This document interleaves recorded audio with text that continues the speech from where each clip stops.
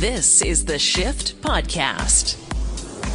On the Shift Daily Podcast, Stephen Rossiter, our buddy from HighlandTitles.com, joins us from Scotland to talk about the UK vaccine rollout. We actually compare some numbers between Canada and the UK.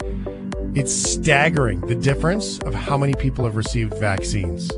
On Are You OK on the podcast, is your butter being harder than usual? You'll find out a whole conversation around butter on the podcast. Tech expert Handy Andy Barrar joins us to talk about Facebook and Australia and the news. In case you missed it, Sexy Saxophones at South Park. Download the podcast, share it with your friends, like it and pass it on. Stephen Rossiter joins us. Stephen is a friend of the show who we met last year. Stephen is from London in Scotland with Highland Titles, HighlandTitles.com. They have their a nature reserve there where you can become a lord and a laird. That's how we originally met Stephen. But our conversation today is about what's going on with COVID. What's the update from our friends across the pond for sure. Stephen, how are you? I'm doing well, thanks, Shane. Just to correct you, I'm actually from London and now living in Scotland. So London isn't in Scotland. Just in case you suddenly start getting loads of tweets saying, "What do you mean?" I might have said that backwards.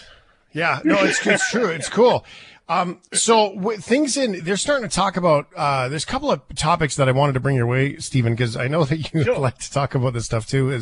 One is let's start with vaccinations first. In the UK, There's been quite a staggering number of vaccinations comparatively to Canada.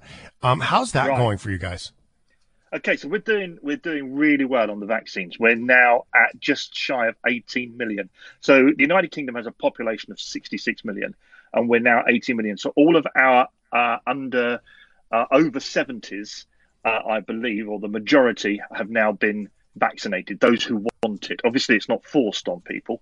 So those who have wanted the vaccine, and if they're over 70, have now been done. And I don't know whether you know, so Boris yesterday put quite a tough target on them. The plan is to vaccinate all the adult population should be vaccinated by the end of July. That's the target now that we have, which is great. And also yesterday we had the sort of pathway to freedom, and Freedom Day has been set as the 21st of June. So there's obviously there's people who think it's too quick, and there's people like me who think it's a little bit too slow. I think, the most vulnerable have now been vaccinated, and we should be really looking towards getting the economy, because it's very serious in the fact that the United Kingdom has the worst economy downturn in the whole of the Western world, as far as I understand. Yeah. Well, here, let me throw out some numbers at you of some perspective, Stephen, because so you said about 18 million right now, and in Canada, the total population of Canada is about 38 million. So we're, just about a little over half the size when it comes to population. And so imagine this number. This is what we're going through in Canada. So you're at 18 million vaccinated. Canada has 1.5 million people vaccinated. If we were at your numbers, we would have more than half the population vaccinated. The original date that our government gave us to have half the population vaccinated was the end of September for us to get halfway. And you guys are there almost now for our population number. So that's a staggering difference. Now we've been, there's been some political stuff, nasty, crazy going on, here in Canada as well. So, but reopening, what is the June reopen? Is that basically like, hey, we're here, let's celebrate it, back to life, back to reality kind of day? What they're suggesting is that from the 21st of June, we will be free as we can be. I think mask wearing might still be in place, but I think what they're saying is social distancing would be pretty much a thing of the past. We'd be able to hug people, and we might even be able to go and watch the odd football/soccer match. So right, yeah. Back to the pub. Are pubs open for you guys now? Back to the pub. No, pubs aren't open. They're looking at pubs that have outdoor facilities. I mean, the hospitality industry's been hit so hard with this. I feel so sorry for them. And I'm not sure I agree really with what the government are doing. So the plan is from the middle of April to have pubs open that can serve outdoors. And then from the middle of May, they would allow indoor pubs. So they're very much focusing on the fact that the virus doesn't spread so easily outdoors. So all the sort of outdoor sports is going to be done. Well, some of the pubs, like some of the things in England, as best I understand it, in England, in the UK, I should say, are notably smaller than here. Here we get these giant, like, department store sized pubs, sure. And so there's different technology, different buildings. The ventilation in some of these buildings is substantially newer. I mean, some of these buildings that pubs are in that you guys have, I mean, a new one might be 50 years old.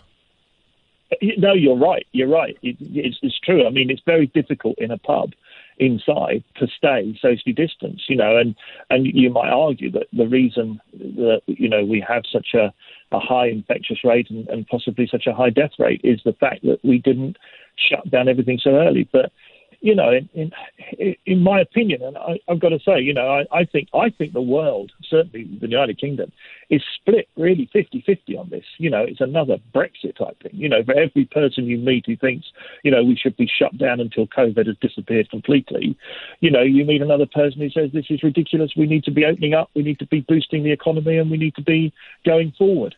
So it's, I think, the government have not got it easy. And it is a shame when we have the political side here because we have the devolved nations. So you have Scotland and you have Wales who, if the government says one thing, be sure they'll try and do something different. And to me, that's not helpful. We should be talking as one United Kingdom and not as devolved nations. I don't know if that works the same way with the states. I'm sure it does with the United States, but I don't know in Canada whether you have the different states and all the different states have different rules. Yeah, we have provinces in Canada, and they are, the irony in Canada is that each individual province manages healthcare, right? So it is when you go from province to province, and so you deal with each local province as your healthcare. And in fact, even if you're in another province and you have an accident, it really is, it can be complicated depending on where you go. Now, you still get the same service and you really do get helped out, but it's not just, mail it in the same. Down in America, it's completely different in regards to who does what, and oh my God. But at the same time, they have way more rollout than we do here in Canada. There's no denying that. And it's really sad. And I think there's an awful lot of people now that have reserved themselves, to your point about agreeing or disagreeing. I think there's a lot of people that have reserved themselves, like myself, for example. I can't, we have Costco warehouse stores here, very popular in North America. Yeah. And so you can go to a Costco store with your family and go grocery shopping, but my son's hockey team in a giant hockey arena is allowed to have 10 people on the ice and nobody in the stands to watch. And so those kinds of conversations that people sort of reserve themselves to, look, I'm willing to participate in this if it means it gets finished faster, or at least reopened faster. But some of these decisions just don't add up. And I think people are okay with that. Exactly, I think people are okay with to say that, right? To say that some of this stuff just doesn't make sense. It just doesn't. It doesn't. A lot of the stuff doesn't make sense.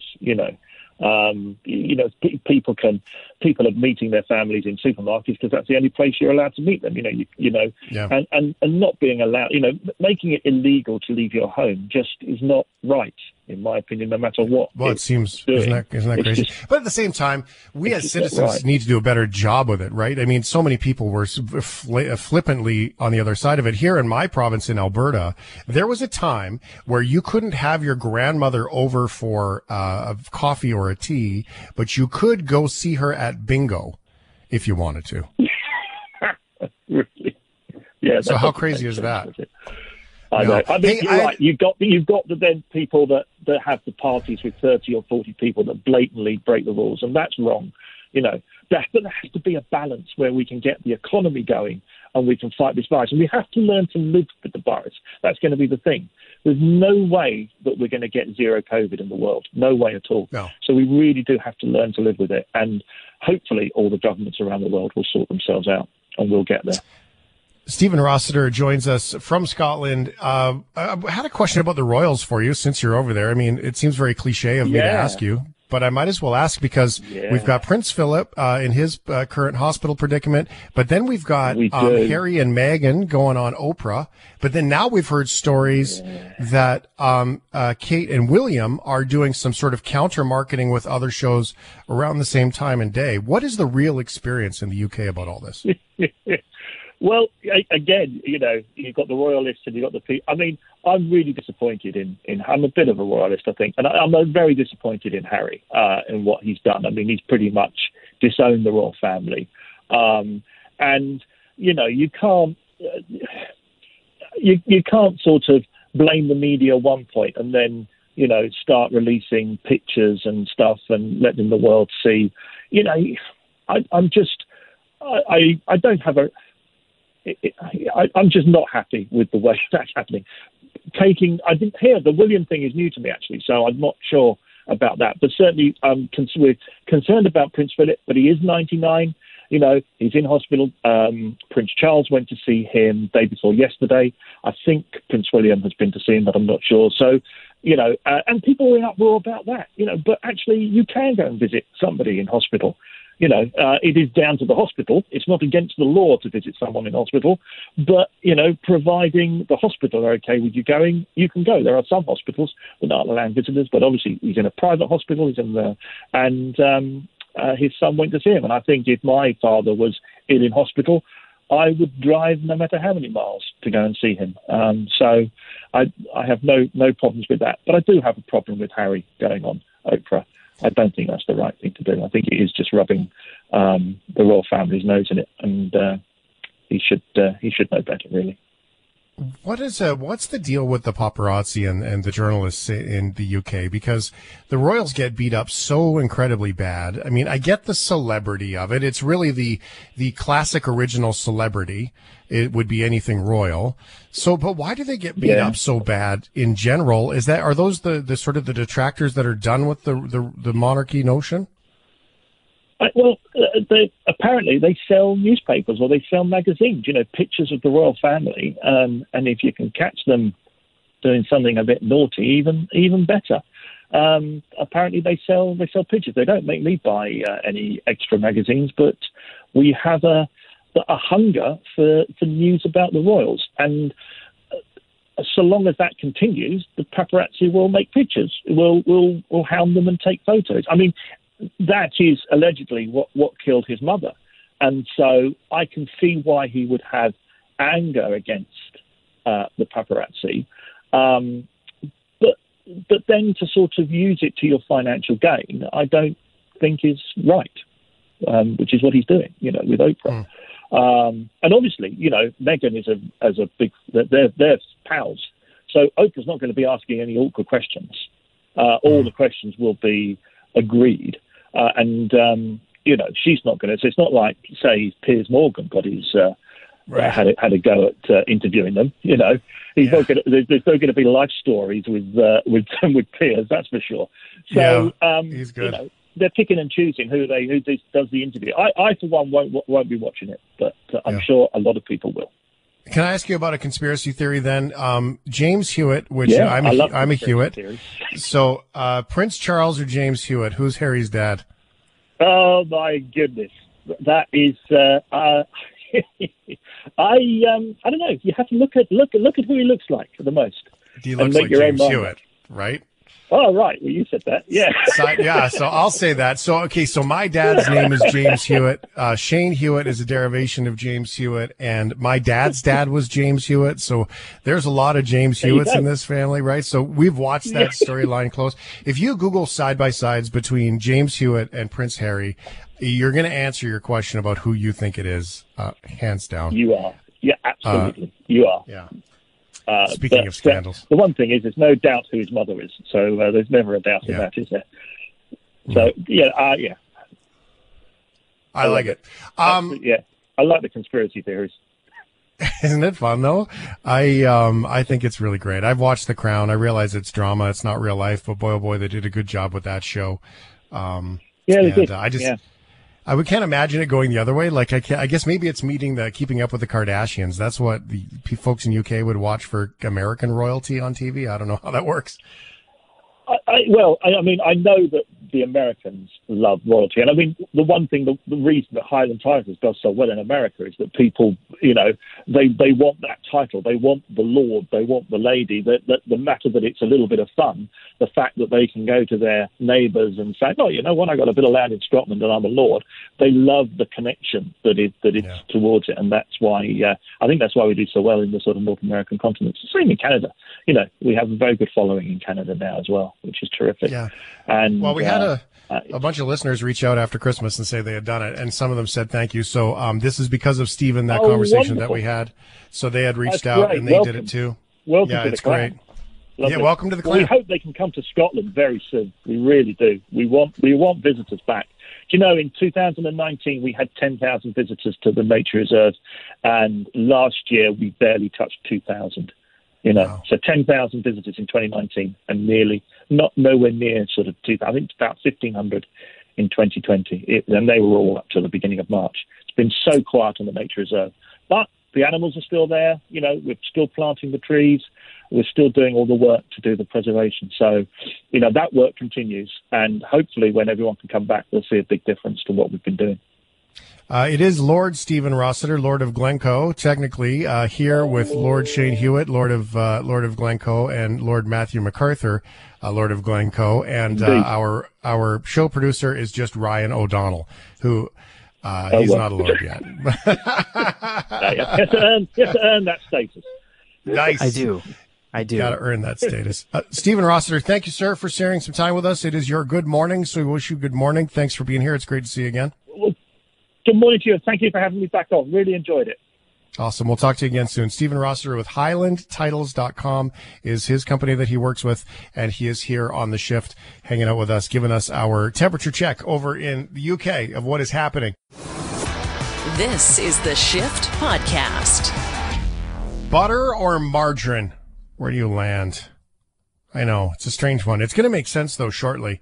First, though, speaking of his butter stick, let's check on Maddie's moon dial. The heck does that mean? Let me check on it. Hey, moon dial. Hey, what's happening? Hey, did you call Jason? Did you wish him a happy birthday? Nice. What did he say? Out of time. What did you say? I know. Yeah, we are ready. We have a pet. A pet. That's a good way for it. Yeah, right. It's the pet moon dial. All right. Are you okay? Are you okay with garbage trucks? Definitely. Absolutely just warriors of public service. Yes. They, I think they deserve a lot more respect than they normally get. A lot more recognition maybe for their service. Without them, we'd just be covered in our own filth. And a whole lot of it. The garbage truck driver, it has changed because back in the old days, you used to know the garbage man. It was always the same garbage man. And today, with efficiency and scheduling, it's not always the same garbage man. And so that's one thing that I do miss. One of the best lessons I ever learned from my father was my dad used to watch the clock on garbage day on a hot, sunny day in the summertime. And he used to run out and he would hide a couple of beers between the bags, cold beers. So when the fellas came along in the truck and they jumped down to grab the cans, they would see the cold beers there waiting for them. They'd pop the top off and give you a salute, cheers as they rolled away. And that taught me an awful lot about, taking care of the people, who do the good jobs that help you out every day. So I learned a lot from my dad's story around how important the garbage man is. So I'm all in for garbage trucks and garbage folks. Yeah. I like this. All right. A Florida boy is lucky his local garbage collector had an eagle eye. The boy was hiding inside of a trash can. Oh no. When it was picked up for collection and nearly shredded. 7-year-old Elias Quezada told WFLA he was curious to see what it would be like to be inside of a garbage bin. Nope. The truck's arm had picked up the can with Elias still inside and dumped it into the back. Were you scared? Yes. Because I felt like I was going to be a mashed potato. The only reason why Elias was not killed is because the driver, Waldo Fidel, checked his surveillance camera in the cab and with lightning speed hit the stop button to stop a deadly blade. He saved a life. What do you think? I think Waldo's a hero. He's still a little shaken. The bad day for me. But their reunion a little while ago was nothing but smiles. It seems like Elias has learned his lesson. Well, maybe. Unless it's like a tiny trash can that's inside the house, then it might be fine. But never again in one like this. Aw. That kid's What amazing. a cool story. Yes. Like, it's like he was saying to the reporter, are you dumb? Of course I was scared. Yeah, what kind A of mashed question is potato. Do you put A butter? mashed potato. Ooh, On your butter mashed the potatoes? Potato. Yeah. I've always wondered about that, right? Like homeless people in the bins. I know that there must be some sort of scanner on my organics bin. Somebody walked by my organics bin and threw in meat, but it was still in the styrofoam, like fresh from the store. I think somebody had dropped their groceries outside or whatever, and they threw it in my organics bin. Well, they flagged it, so they drive way up with the arm and they grabs the thing, and then they flagged it, didn't lift it, and they wrote on their styrofoam inside. There's no way they would have known it was in there if it doesn't scan or something. It must be something smart. So then they left and I was like, cotton picking neighbor with the styrofoam in my can. Anyway, so I've always wondered with the big bins and homeless folks sleeping in them and, to get out of the weather. And in this case with the little boy, like watching that camera before you hit the squish button. I don't know if I'd want to live with that in that job. It's not like the old days where they used to grab the can. And sometimes some of the places are still like that. Actually, our garbage collection here in Airdrie is like that. They pick up the can and toss it in. It's not high-tech bins. The recycling is and the organics is. I couldn't live with that, man, as a garbage man. I do like that guy who was the garbage driver. Do you think he's ever really going to ever take his eyes off that camera again? Oh, never. He's going to focus on that camera more than the road. Yeah. That's just, I can't even imagine what was going through his mind, but thank God there's a giant big don't shred button and he hit it. I'm wondering what this kid's next, I'm curious what this will be like task is. Maybe he'll hide underneath a sink or an attic or something weird like that. Probably compost nothing bin. like a garbage can. Man, oh man. Garbage trucks good. Backup alarms need to be eradicated. Jimmy and Coquitlam. You know who to disagree with that? Someone who's been run over by a backing up car, I'm sure. Thank you for your text message. Steve says they have 6 wheels and flies. It's very true. It's very, very true. 877-399-9898. The question we've been asking since the beginning of the program, if you have just joined us, is butter or margarine, which way do you go? Now, before we get to that one, let's bring on Derek into this conversation. Now, Derek, before we explain even why we're talking about this, so you don't even know why we're talking about this, help me understand the different kinds of butter that you wanted to share. Okay, so if we're going to talk about butter, we need to talk about unsalted versus salted. Okay. We also need to talk about churned butter versus factory butter. Okay. Within churned butter, we also need to talk about English-style churned butter versus American churned butter. Okay. Wouldn't they just churn it at the factory? Or is that the point?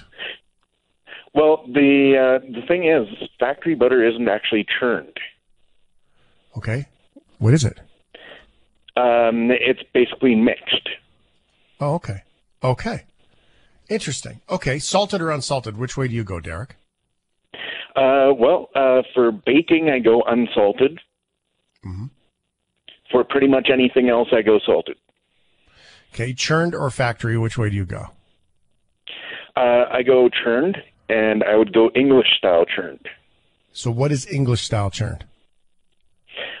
English style is typically a double churn butter, and it's typically got a creamier consistency, and it's also got a higher smoking point. So when you're cooking with it, it won't smoke until the higher temperatures.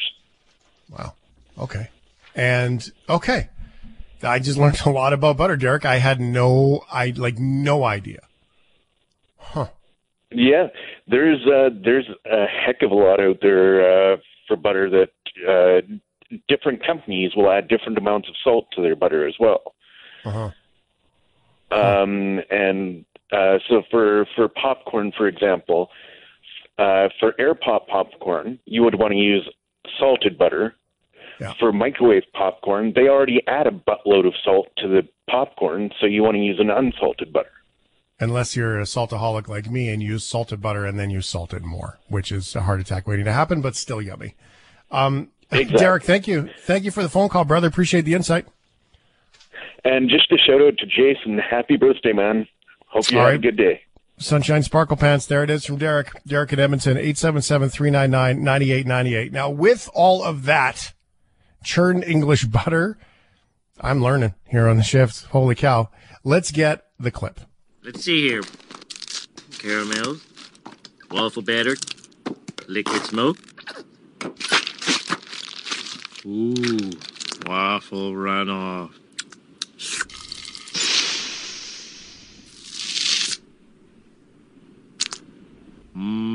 Fattening.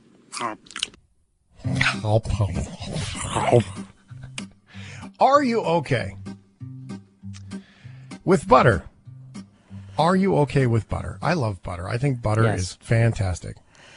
Yeah, I mean, you're not going to find many folks, like, if you don't like butter, it only means you're either, well, there's two things. Either you like it too much and you're trying not to eat it, or you're a vegetarian / vegan. Yeah. Okay. Fair enough. Ryan, butter, margarine, which way do you go? I mean, mostly my life has been filled with a lot of margarine, but that's just because it's just easier to spread. But butter is far superior. I like cooking with butter. My favorite job, or part of my job when I worked at a Waffle House, was being the guy who threw the butter in the microwave and got it all melted, and then you carry it and smell it, and it smelled so good. Oh, there's something about hot melted butter. Oh. Right? And just squirting it on the waffle and just seeing the flavor come out. Ooh, I'm hungry now. Yeah, you lost me at squirt. We're all hungry. So, okay, here's the story about the butter. Canadians are upset. And to read Ryan's creative writing, which I must do to acknowledge him, there is an utterly weird story gripping Canadians right now. Thank you. I'll be here all week. Woo! There's an utterly weird story that is gripping Canadians. Gripping. In case you missed it. The udders. Udders gripping. To get the milk. I didn't even intend for the double pun. I just realized that. You didn't? Not for the gripping? No, I didn't. The udder one, but the gripping, I didn't even think of that. Magic. Nice. Yeah. Cold hands. People are complaining that their butter is harder than normal. Something that most people would never complain about, but people are complaining that their butter is harder than normal. Some researchers say palm oil in feed is possibly the cause in Canada. So imagine this. David Christensen, an emeritus professor at the University of Saskatchewan, told CTV that palmitic acid in feed has been proven to increase milk fat yields considerably. Okay. There is currently no research proving this makes butter harder, but Dairy Farmers of Canada is researching various components of the issue. So, have you found that your butter is harder than normal? This is the deep rooted investigative research that we do here on the shift. And your text messages are yielding amazing responses about butter. First of all, margarine Ryan has a theory that it's so convenient. That's the only reason why people use it. Yeah, that's it's just easier, right? It tastes similar, not as good, but because it's so easy to spread and you kind of don't have to think about it as much, you settle for the taste being meh. But really, just leave your butter on the counter. Let it naturally, it'll be fine. Just do that, and then it'll taste better. Okay. Stuart says, I agree with Derek about his churned English butter. Sounds like a job in itself. He also says that goes the same for British cheese. Stay away from Canadian cheese. Stuart from Edmonton.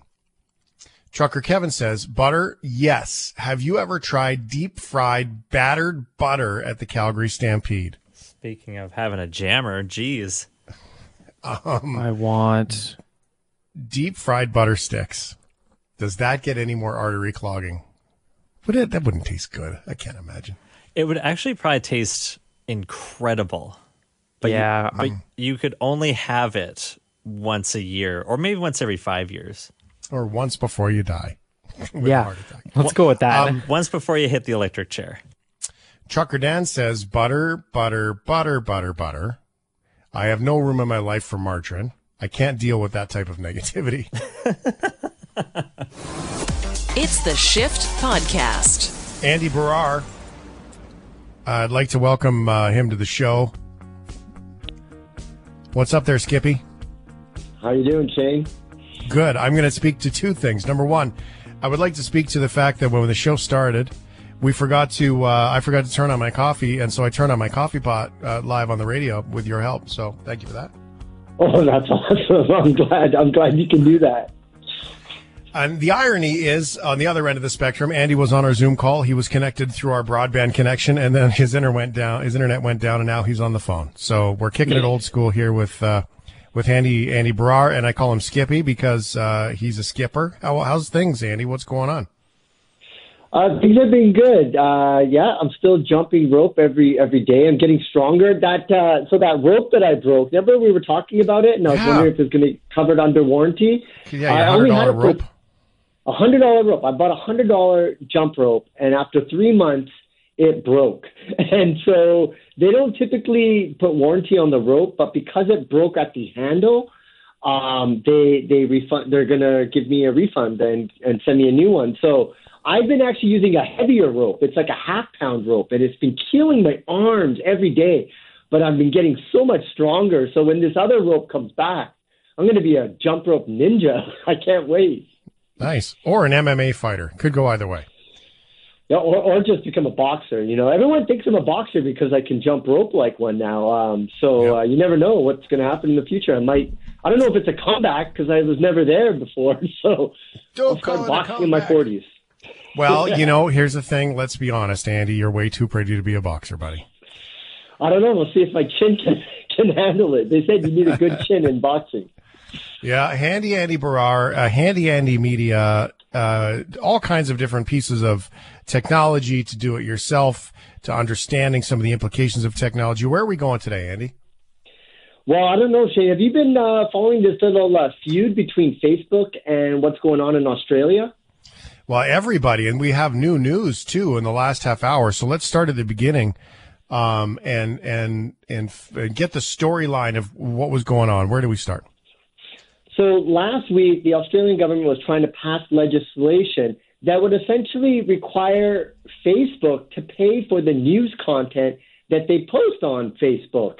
And this is really to help out the Australian media because, as we know, the media industry across the globe has been taking a hit, especially during COVID as ad revenues have going down. But here's the thing. Facebook has been using news content on their platform and then getting all these eyeballs on Facebook and then selling that to advertisers. So essentially what the Australian government is saying is you need to compensate the news publishers, these content providers in Australia. And Facebook was like, no, we're not going to do that. And at one point, Facebook stopped all news, Australian news, from being featured for Australians during a pandemic, Shane. They thought that would be a good idea. And that turned out to backfire on them, and it looks like they made some type of deal just hours ago. So Google was in the same predicament in a way, because Google was framing the news content inside a Google frame. So it wasn't even really the news channel's link that you would copy. It was a Google link. So they would keep you in the Google orbit as well. They did do a deal. I think it goes to show, when it comes to Facebook, how many people are still using Facebook for all of their information every day. And frankly, that explains a lot, doesn't it? Well, that's exactly what it is. And Facebook understands that. They know our user behavior. They know for each Facebook user, everyone listening right now, Facebook knows how many times you open up the Facebook app. They know how the average time that you spend on there per day. And if things deviate, if suddenly you're not checking Facebook very often, they'll start sending you push notifications to kind of nudge you back in. So they're very, very good and adept at getting us to look at the newsfeed and spend time. And because of that, because of those eyeballs, they can then sell that to advertisers. But a lot of people are getting their news on Facebook, and that's shifting the way that people are consuming content. And what Australian government really had to jump in to help the media industry in Australia, telling Facebook, listen, you need to start, paying your fair share for this content. Otherwise, we're just going to have to run these laws, and you won't be able to do that. And Facebook thought it would be a good idea to try to play hardball with the Australian government. But what you're starting to see is the European Union and other governments looking closely at what's going on in Australia, because it's going to follow. And Canada, I can tell you, Shane, is looking closely at what's happening in Australia, because they're going to be making a deal with Facebook in the near future. It's only a matter of time. Yeah, there was some politicians who were talking about, aligning with Australians and showing solidarity with Australians, when the irony is maybe show some solidarity with Canadian industry. That would be a good way to go politically. So what do we see here for the future, Andy? Because what we have is people like to share articles. Hey, I found this cool story, and they post it from their local paper or from a national paper or TV channel, and they share that on their Facebook because it's about their cousin or it's interesting or whatever. And so that's a thing. The sharing thing is real. It does perpetuate the link of the broadcasters. Now, of course, inside that, Facebook's making money. Facebook pays for zero content, right? Zero. And the billions of dollars it's bringing in. So, how does this get resolved, really? Is this really going to be a thing where if I go paste a link on Facebook and Facebook lets that get shared, that Facebook's going to pay? Or is it really just going to, write another algorithm that's going to limit stuff that's not worth it for them? And then you get censorship on news. Well, provided that they are making these deals like the one that they just made in Australia, I think what's going to happen is they're going to make these content licensing deals with different types of publishers. And from that, when there are ads that were, viewed during the time that content was seen on Facebook, they're going to basically start sharing the profits and giving a cut to these publishers. And I think that they deserve that. One argument has always been, well, for the publishers, you're getting a lot of eyeballs on your content on Facebook. But that really negates the whole purpose of it. And you have to have a business model that works. And Facebook has really done a fantastic job at avoiding regulation. And it really had to take government intervention, because what you're seeing with these big tech companies, these global companies, is they're just kind of doing whatever they want. And there weren't any kind of regulation. And what this showed, and what Australia showed, is that government intervention can help. And if Facebook tries to play hardball, then the governments just have to kind of get together and try to, negotiate with Facebook as one, because this is going to happen now across the globe. Facebook is going to have to make these licensing deals because they just had it too good for way too long. And like you said, they weren't creating content. They were just kind of creating the platform and making a whole lot of money on this other content that other people, especially journalists, were creating. Yeah, and if you take that to any other industry, and I'll use music as an example, if you use music and you make money, therefore you pay. If you walk into a restaurant, which was the business that one of my businesses that I was in recently, is that you would walk into restaurants all across Canada, and there would be music playing in that restaurant. That restaurant would subscribe to a licensed vendor who pays royalties to the artist, well, the music bodies that control the artists. And so in Canada, there's 4 of them, right? So that would be divided up between the music producers and the singer-songwriters and all of these different groups, and the record labels being another one, all getting their cut of this money. The reason why is simple, is that people might come to your pub because they think you play great music and you serve great beer. So how does that work? Well, I mean, you're playing the music, you're making a profit, therefore you pay for the music. It's not free. You're not allowed, it's not, and you hear it everywhere, it's not legal to run, your Stingray cable music without paying fees on what that is. Now, if you translate that from music to any other industry, that makes sense. You're using my product to make a profit, therefore you pay for it. But yet it hasn't been happening here. Is this a similar ask for forgiveness, not permission? Absolutely. That model that we're seeing it everywhere, including in privacy with some of the between apps conversation? Well, absolutely. You're seeing that same model should apply to news. But what's really interesting is the public, we're just so used to getting the news for free. And then you've seen these paywalls, like what the New York Times is trying to do and trying to convince people to have subscriptions. And that's one different type of model that you could do. But at the end of the day, if you look at how many people open up their Facebook newsfeed, that's typically, and we've seen this with U.S. presidential elections, that is where people get their news. And you have to understand that newsfeed is based on an algorithm that Facebook knows. So there's a lot of control that Facebook has on what content is seen and when. And they're really doing this to make money. They tried to say we're out here to connect the world. Facebook is an advertising company. That is basically what they are. And they just have this whole mandate about getting us to spend more and more time on Facebook. If you spend 10 minutes on Facebook a day, Facebook wants you to spend 15 minutes and then more and more. That's really how the entire platform was designed. And it wasn't fair to these publishers. And only now I think they will finally get a cut. But the question remains is what's going to happen? If I was in charge of Facebook, Shane, I would say, hey, listen, there's a good opportunity for us to save local news. Let's try to cater to these small markets and to help push that news. That would be a smart move on Facebook, but they haven't done that. But hopefully they will see that opportunity and take advantage of it and try to help out local news organizations. It's frustrating. By the way, if you were running Facebook, I would be living in your pool house and swimming in your pool. So let's just throw that out there too, because you'd be so loaded. I would love to make some changes. They're such a powerful tool, but I feel like Mark Zuckerberg, I would love to have a beer with that guy. I have a couple of things I would like to tell him, in private, but he has an opportunity to change the world, but it just doesn't seem like he's just more about the shareholders. And he does have a fiduciary responsibility for his shareholders.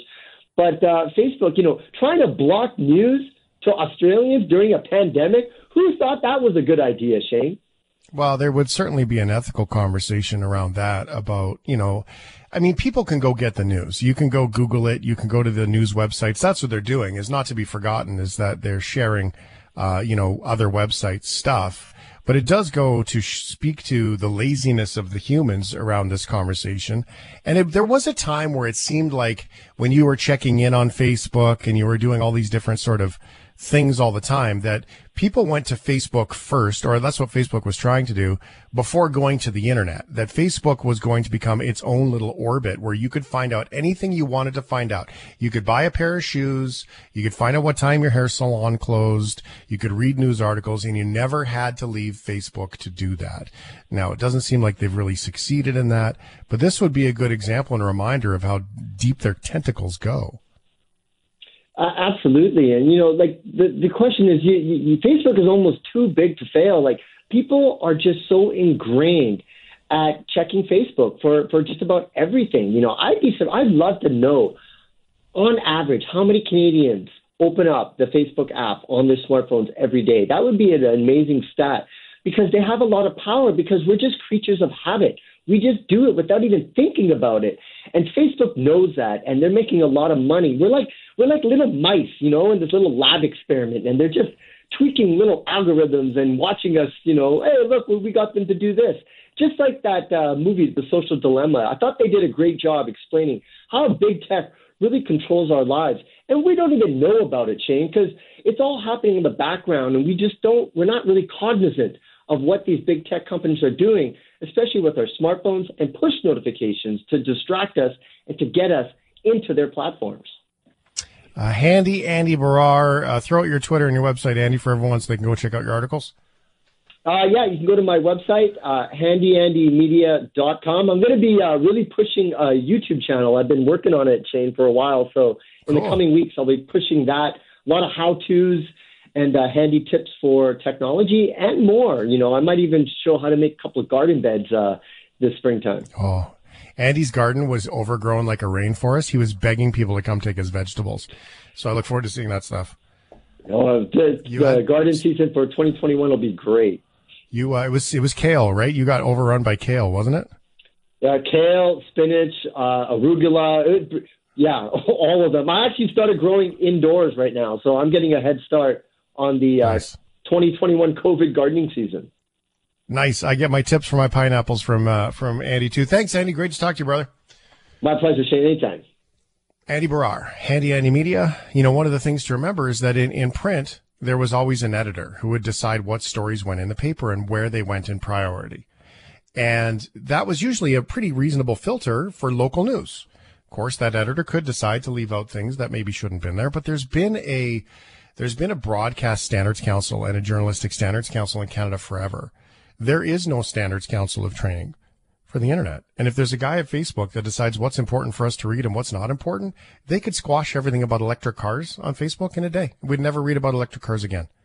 So someone has too much control. And it's different when it's an editor in a local community and whether it's a giant corporation, because they're doing it for profit. This is the Shift Podcast. It's our favorite time of night. It's all the little stories that we didn't get a chance to get to, but they all still matter. And we like to put them all into one cute little package. That's the story. So I'm not talking about Ryan. He's my coworker. I can't say that. It's time for In Case You Missed It. That got weird. In case you missed it on the radio, here's Ryan Type O'Donnell. Yeah. That's a typo. No, That's a typo. Jinx. Thanks, That's Homer. You love that button, don't you? It's my most used button. It definitely is. Sure. It 100% is. And I'm okay with that. I live up to it, and I wear that badge with pride. And let me tell you, a Twitter user should be proud because she, literally this lady has 1,000 followers. She posts one tweet randomly, over 500,000 likes. It's insane, and it's super funny and simple. So let's get into it. It's the tweet of the day. One of the things I love about Twitter is I often bring you funny clips and, it's part of a bigger story. But every now and then, somebody just tweets a thought that is so brilliant and so funny, I can't help but talk about it. So this user named A Southern Penny says this on Twitter. Shane, trying to say something there? No, sorry. It was good. Oh, it's good? Okay. Yeah. No, we are just off-air convo. Sorry, I didn't mean to distract you. We're all good. About the news anchor segue. Yeah, of course I did. I still got those news anchor bones right in me. Yeah. Ryan. It's that's me. Now, okay, let me read my tweet, damn it. You're going to love this. This is the tweet. Quote, "My son proposed to his fiance about 6 months ago, and she said yes. They're super happy. We love her family too. But I just found out today that another girl is in love with him and plans to propose next week. Should I say anything? Oh, and also, he's 4. They're all 4. Isn't that just so wholesome? Oh, I love it. That's so cool. Sweet. I remember that kind of thing when I was super young. If you have the slightest crush on someone, you want to get married? Yeah, let's get married. that was something that happened all the time if I ever had a crush, and it was reciprocated, which was not very often. I was a gross little bug-eyed nerd when I was young. Puberty was very kind to me, and I'm thankful for that. But, when we were young little kids, that's how we did it. That's it. Just proposal. I saw the opposite of that today. It was a funny little clip of a little boy who's standing there, and this little girl comes up, very similar, a little bit younger though, and reaches over and gives him a big hug and then gives him a kiss on the cheek, that super cute moment. But then she kept kissing him over and over again, and he had that look of terror as he's trying to pull his face away. It was the opposite moment of the let's get married moment, but still, kind of the same. Yeah. But it's still wholesome, and you can just picture that situation, and I'm sure that the parents are having so much fun watching that happen. But yeah, I love when I get a little funny tweet like that I can share with you all, and it's been a while since I've had one. And TikTok, again, today was a great day for social media, because if there is one thing that TikTok has taught me, it is that a sexy saxophone solo can be put into any song. Good morning, I'm Ryan O'Donnell with today's TikTok, TikTok, TikTok breakdown. Let's break it down, guys. TikTok user Evan Jacobson is a very good saxophone player. For a while now on TikTok, he's just been posting him doing some covers, doing a little bit of, if you hear a sax solo, and then he'll add on to it. But he started a new series over the weekend. Hopefully the first of many videos, and the series is called Adding Sax Solos to Songs That Don't Need Them, and this was the first one. Up in your waist, please don't shoot up the place. Why? 'Cause I see some ladies tonight that should be having my baby.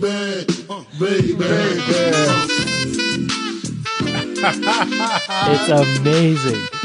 That's good.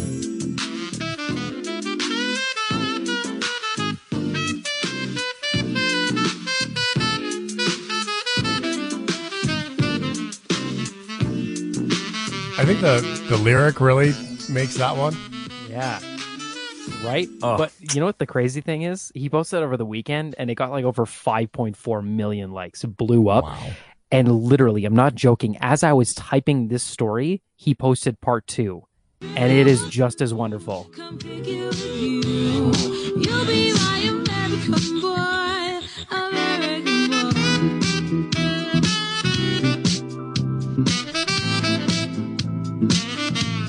It's actually not bad in this one. It's really good.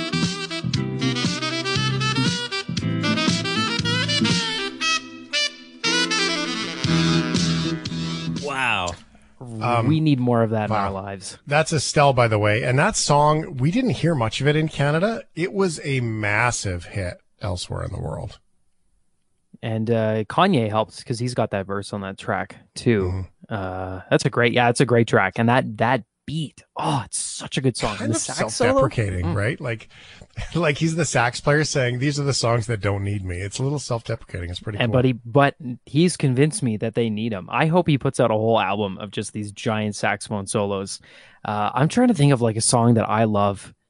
You know what? Throw a saxophone solo in Robot Rock, Daft Punk. Doing something like that. Have you ever seen Kenny G in concert, like live?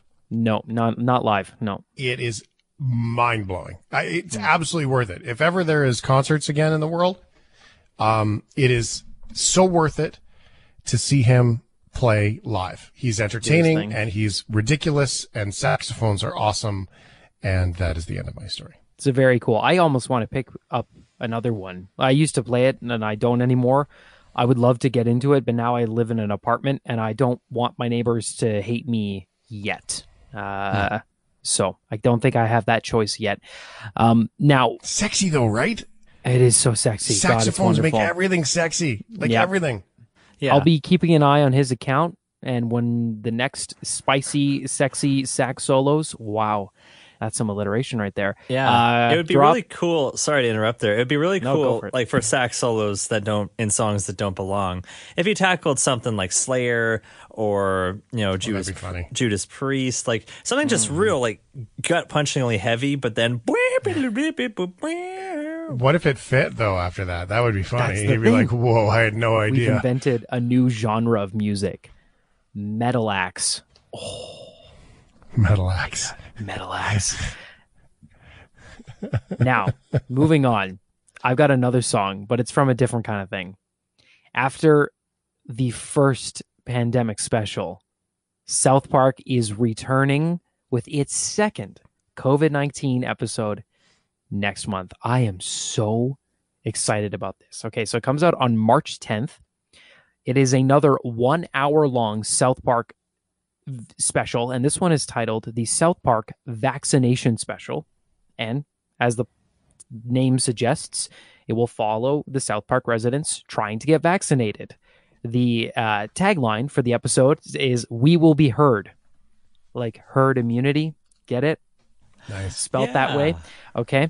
Now, I really loved the first pandemic special. The idea behind that episode was a very complex political commentary on COVID, Trump, everything going on in the world, and there were so many ridiculous plot points, whereas Randy is the cause of the whole pandemic, everybody smoking weed to get through it, Cartman and all the kids trying to survive. But the show also tackled really serious parts about Stan really struggling to deal with the isolation and with the similar South Park ridiculousness. So with this episode focusing more on the vaccines and all that, I'm looking forward to see where they take it. Because this, and all I'm really hoping for is another musical number, because one of the reasons that last episode was so great is the show literally started with a musical number from Eric Cartman singing the song "Social Distancing Me," and he really likes COVID. And let's hear the clip. Another day inside, don't have to do a thing. I love you, social distancing. No one's around, no one's talking to me. Social distancing, I'm free. Don't have to brush my teeth or shower. What? I can sit on the toilet for hours. Cause no one's saying to me, you kids should get outside and do something. Oh, 9 a.m., time for ski. Time for ski. He then proceeds to get a picture of him frozen on an iPad and hold it up to the webcam on his Zoom meeting so it looks like he's permanently frozen, and then goes downstairs and pours cheesies into a bowl and milk and has that as his breakfast. It's disgusting. It's wonderful. That's the food. That's the breakfast. Oh. Just add butter and you get a shift show. Oh, man. Now that you could start a fire with that. Some Cheetos and butter and milk. That's a chemical reaction waiting to go off. Matt just gagged. Oh, yeah. Me too. This is a story I wanted to touch on. I know Sunshine Sparkle Pants touched on it yesterday, but I have some further details, and I thought I'd bring it to you if you were not listening to the show last night. So Disney Plus is now warning viewers that some episodes, we'll skip the first clip here, Matt, just because we've already had some context to it, but the first, a couple of episodes of The Muppets Show now have content warnings on it. Now, I know that that's kind of weird. It's The Muppets. It's like one of the most beloved shows of all time. But what they have done is a cultural sensitivity warning, which Disney has done for a couple of projects already. The Aristocrats, which has an insanely racist song in it with Siamese cats playing the drums using chopsticks. It's super not okay. Very old. And Dumbo as well. Now, what they've done is they put these warnings up that say, we're not going to remove it. We're going to show you what we did back then so we can spark a conversation, which I agree with. I do not think you should remove the content unless it is truly something horrific. And so I'm glad that the warnings are there. But what are the warnings on the Muppets? That's what I was wondering. So I found out. So the first one is an episode hosted by Johnny Cash. Now, in that episode, he performs a song in front of the U.S. flag and the Confederate battle flag. Oh. So those two, so a warning about that. And the other one, it features a folk star named Juan Baez, I believe. I'm not familiar with him. Oh, Joan Baez, the folk Joan singer. Baez. Yes. Thank you, Matt. doing a Indian accent while opening an episode with Kenny Rogers dressed, and the Muppets are dressed in like Arab garb, drilling for oil. So, wow. I get it. Now, the warning says that rather than removing the episodes, Disney wants to acknowledge their harmful impact, learn from it, and spark conversation. Okay. I agree. Throwing it there, I mean, I understand why Disney is doing it. It covers their butts, and I like the idea of spawning a conversation. But what I would have been heartbroken is if they had completely removed the episodes or removed the show.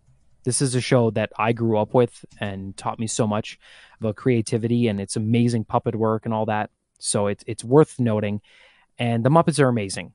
Made some mistakes in the past. Mostly, I'd say 99.99%, everything they do is wonderful. And I know we don't have the full time to play this clip, but even a little bit, if you've never heard this before, the Muppets covered Bohemian Rhapsody, and it is truly wonderful. So this is what it sounds like. I see a little silhouette of a clown. Scaramouche, Scaramouche, will you do the fandango? Galileo, Galileo, Galileo, Figaro. Oh my It's so great. And then at the end, it's funny. Kermit's like, remind me to never do these Zoom calls again or these video calls again. They're very unproductive. It's great. That's pretty good, Kermit. Thank you. Why are there so many songs about rainbows? Thanks for listening to the Shift Podcast. Make sure you subscribe, rate, and review the show, and share with anyone you like. Get it on Apple Podcasts, Google Podcasts, Spotify, and CuriousCast.ca.